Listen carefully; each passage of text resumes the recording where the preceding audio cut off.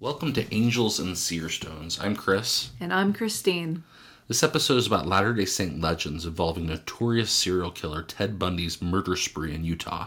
For that reason, we're going to declare this episode for mature audiences only.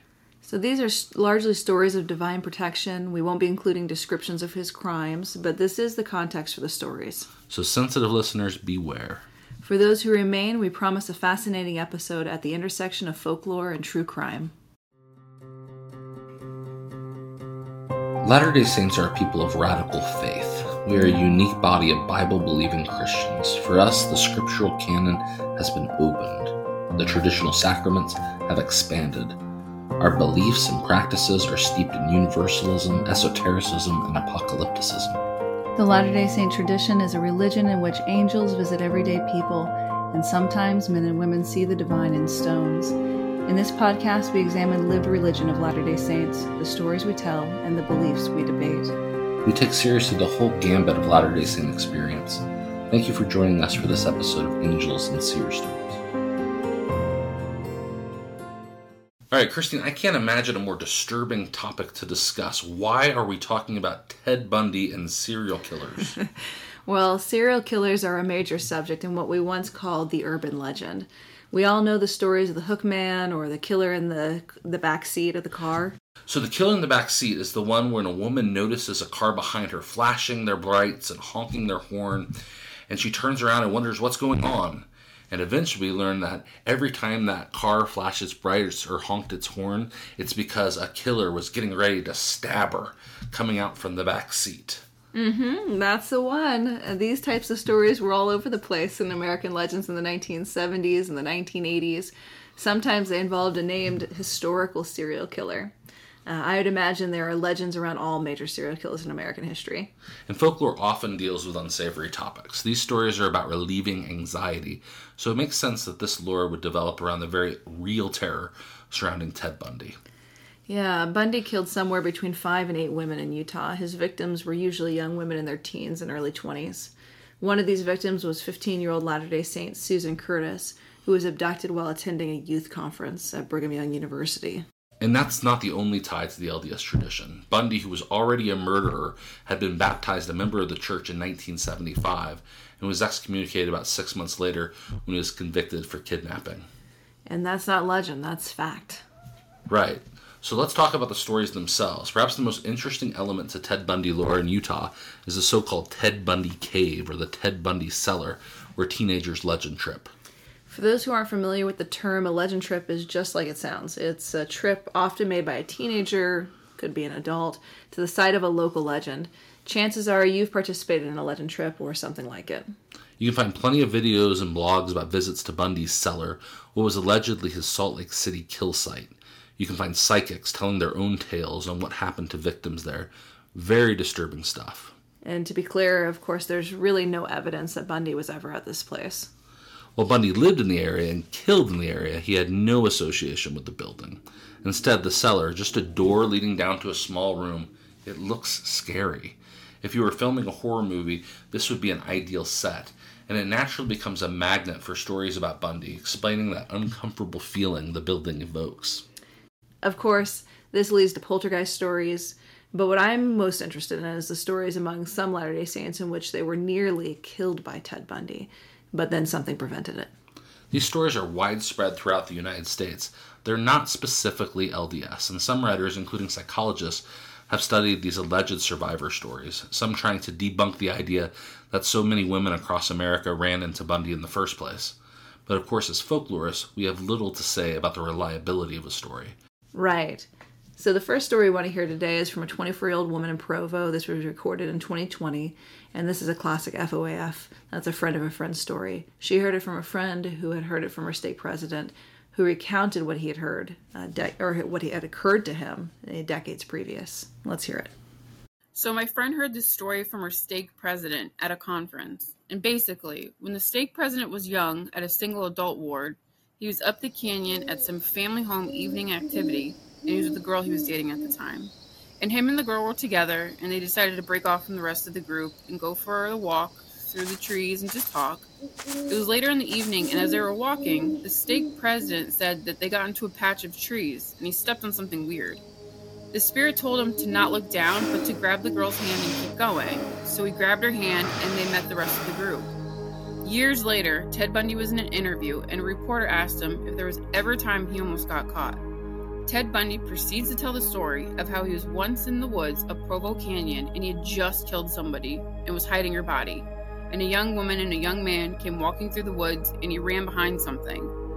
The young man was walking and stepped on the hair of the young woman Ted Bundy had just killed, and was in the process of burying her.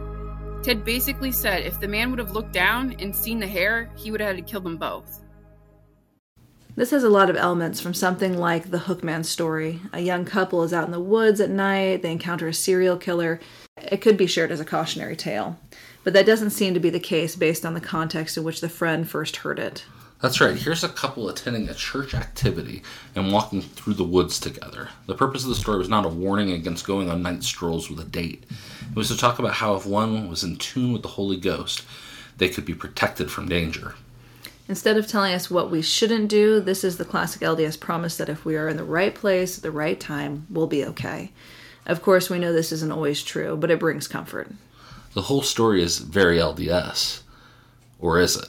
A fascinating personal experience shared by a Catholic woman recalls that when she encountered Bundy, she was also warned by a voice. Bundy approached her while she waited for a ride after Mass, urging her to come with him. As he talked to me, I heard a voice say in my head, "You want me to go with you so that you can kill me?" So these themes of divine protection are definitely in the stories of other faith traditions. And it makes sense that a tradition like Catholicism, with its understanding of personal inspiration, would have very similar stories as our own. But let's go back to our LDS example. A future stake president hears the spirit warn him not to look down and is able to save himself and his date. So I want to point out that this story, like so many in the wider American culture, reinforced traditional gender norms. This actually isn't always the case in Ted Bundy's stories. Another story recorded in 2019, also from an LDS woman in her early 20s, gives a little bit of a different take. And she was walking down the street looking for a restaurant. Her mom was across the street. I think she was about 17 at the time. This man in a yellow bug shows up, and he's like, "Hey, do you want to get a drink with me?" And she says, "Sorry, I don't drink." And he's like, "Why don't you come in my car for a smoke?" And she's like, "Oh, I don't smoke either." And he said, "Okay." And she said, "I should get back to my mom." And he said, "Okay," and got back in his car. Then sometime in the future, she sees him on TV as a wanted man, and she was like, "Oh, I met him." And that's how the word of wisdom saved her life.